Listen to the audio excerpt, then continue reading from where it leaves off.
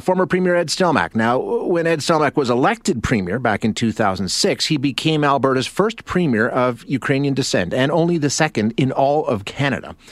So his ties to the Ukrainian community in our part of the world certainly run deep, and we're very glad he could join us this morning. Mr. Stelmach, thank you so much for your time. I appreciate you joining us. Thank you, Shay. Just first of all, just give us your thoughts, how you're feeling with what we've seen over the last 36 hours. I know there was a vigil held last night. You had a meeting with the Premier. Just overall, give us your impression of where we sit on this Friday morning. Well, it's just incredibly heartbreaking, excruciating. The invasion is on your mind. No matter what you're trying to do during the day, your mind drifts back to, how are the people surviving? How many more people have been injured, killed? And at the end of the day, you just ask this question, why? Like, why is it happening? And so many innocent lives put at risk, and lives changed forever because, as you can see, significant infrastructure damage, just a complete waste. And it's difficult to find the words in today's society, civil society, where someone will do this to other humans for no reason at all. There's absolutely no reason at all. They're peace-loving people, no aggression towards any other country, and now we're in the middle of this conflict, which has huge consequences for Europe and huge consequences for the world. Because if he gets away with this one, the other Baltic states can fall very easy. And our Western world leaders better keep it in mind that we've got to find a quick solution to end this, because it just may spread to other parts of Europe. Well, I think that's the concern a lot of people have, Mr. Stelmach, is where does this end? A lot of people say, we had some people yesterday saying, what, once he handles Ukraine, he's going to move on and everything. That's it. He'll go back home. He just wants to puppet. A lot of people are saying, no. Like you mentioned the Baltic states, and if he enters the Baltic states, we're into a whole new ballgame. There's a lot of concern about how far this may go. I'm not an international expert on a policy like this, but I can tell you that he's got this issue, pet peeve around NATO, and he wants to create as large a buffer as he can. Yep. Number one. Number two, remember, he's got this incredible hold through terrorism, people disappearing in Russia. People are afraid to stand up, and we saw evidence of that yesterday, where so many people were arrested because they're protesting against his actions. He's got terrific control, and there's nobody internally that can stop him. He's the richest man in the world. You think that, man, if I had that many riches, to heck with it, I'd kind of retire and take it easy. He's got to be, 69, heading 70. Yeah. So obviously he's got a goal in mind, and he's a long-time former KGB officer. He knows all the tricks, the propaganda, and look at the size of his propaganda and how he's spreading this propaganda around the world. It's incredible. Yeah. So, the cyber attacks, the attacks on many of the computer programs that we have, it's incredible. So it's a serious situation, and the lives, like the other day, watching an interview of a young girl, she was woken up by her parents 5 o'clock in the morning. We're being bombed. They ran into an underground shelter, and she's like, you could see in her eyes, why? When I come out of this shelter, what am I going to see? Am I going to have my house? Where do I go for food? What do I do next? Completely innocent individual. And so it's very difficult to put the feelings in words. And let's be clear. My grandparents came in 1898.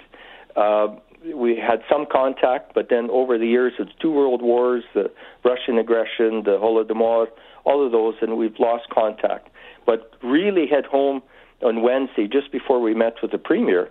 The first soldier where they honored was Alexander Stelmach. And I looked, what? So had a few calls.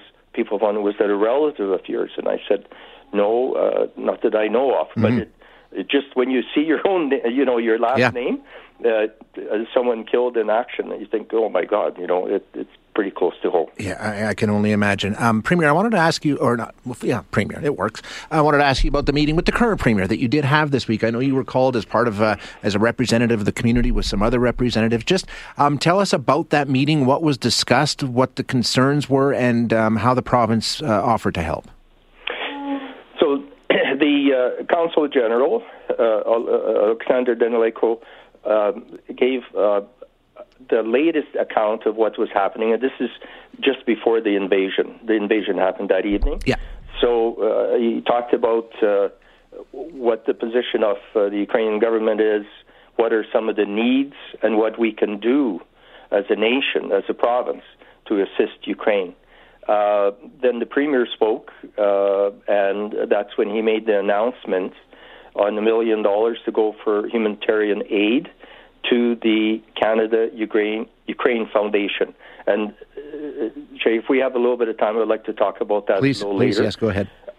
And then we broke into a committee meeting with, we had academics there, we had business people that do a fair amount of business in Ukraine.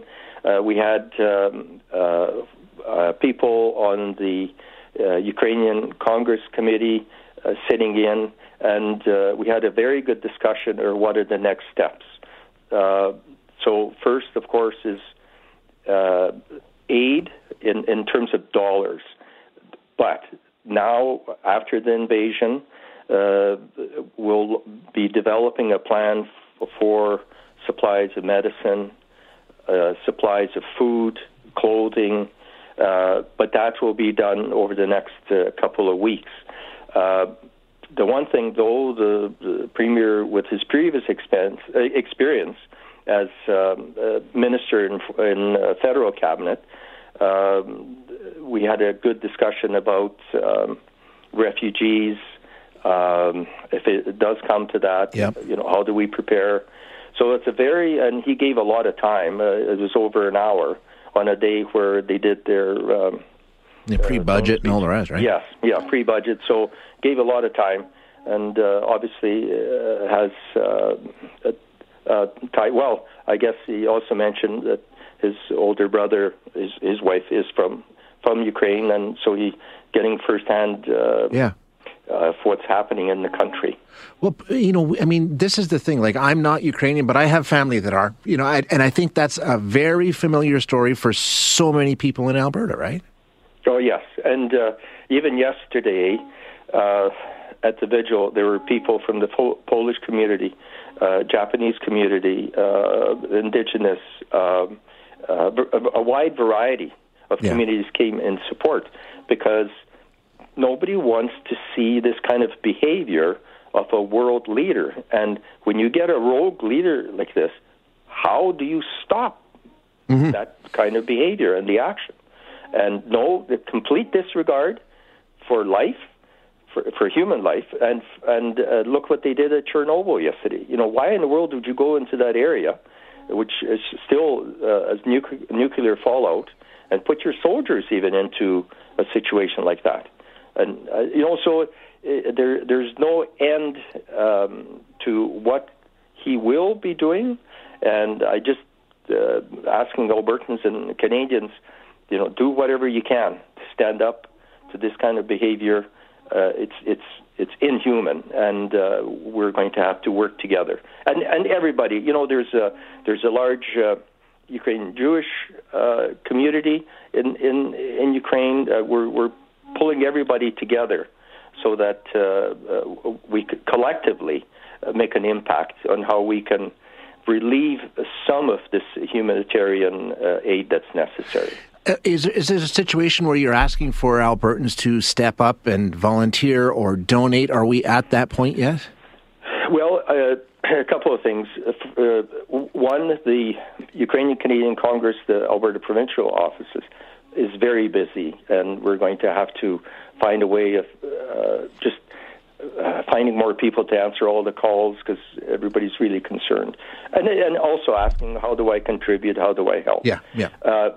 And the other thing is, at a time where there's people know how to tug on heartstrings, and they set up various GoFundMe pages and that, we have to be very careful who's setting that up and how that money is going to get to Ukraine. So my suggestion, and I ask everyone that wants to donate to go to the Canada-Ukraine Foundation website. We've got 2 Albertans that are on the board. They are the most experienced in getting money and aid into Ukraine. Because remember, Shay, this has been going on for 7 years. Before the invasion, the need was roughly, it's in the millions of dollars. And now, I think it was 190 million required. Now it's going to be, well, who knows? Because if he's going to be there for the whole month or 2 months, or there's going to be a lot of destruction and a lot of people displaced. So money and so many groups have stepped up and said, okay, we will donate. And I strongly suggest it goes through this. And the reason being is that the provincial money is going to the foundation, but also we did work in terms of, okay, who's the least bureaucratic, who is the most experienced to work in that environment? And it definitely was the Canada-Ukraine Foundation. Mr. Stelmach, I unfortunately am out of time, but I thank you so much for joining us today. And maybe we can do an update down the road here as things go along and find out how the campaign is going and if there's any way we can help. Of course, Shay. I really appreciate your time. Yeah, thank you so much. I really appreciate yours. That is Ed Stelmach, former Premier of Alberta, the first Premier of Alberta of Ukrainian descent when he was elected in 2006, and just the second in our country. Deep ties to the Ukrainian community in our province. And as we said, even if you're not Ukrainian, there's a very good chance, if you've got a generation or two in this part of the world, that somebody in your family is. That's just, I think it's almost 500,000 in Alberta. So it's a big part of the population of this province.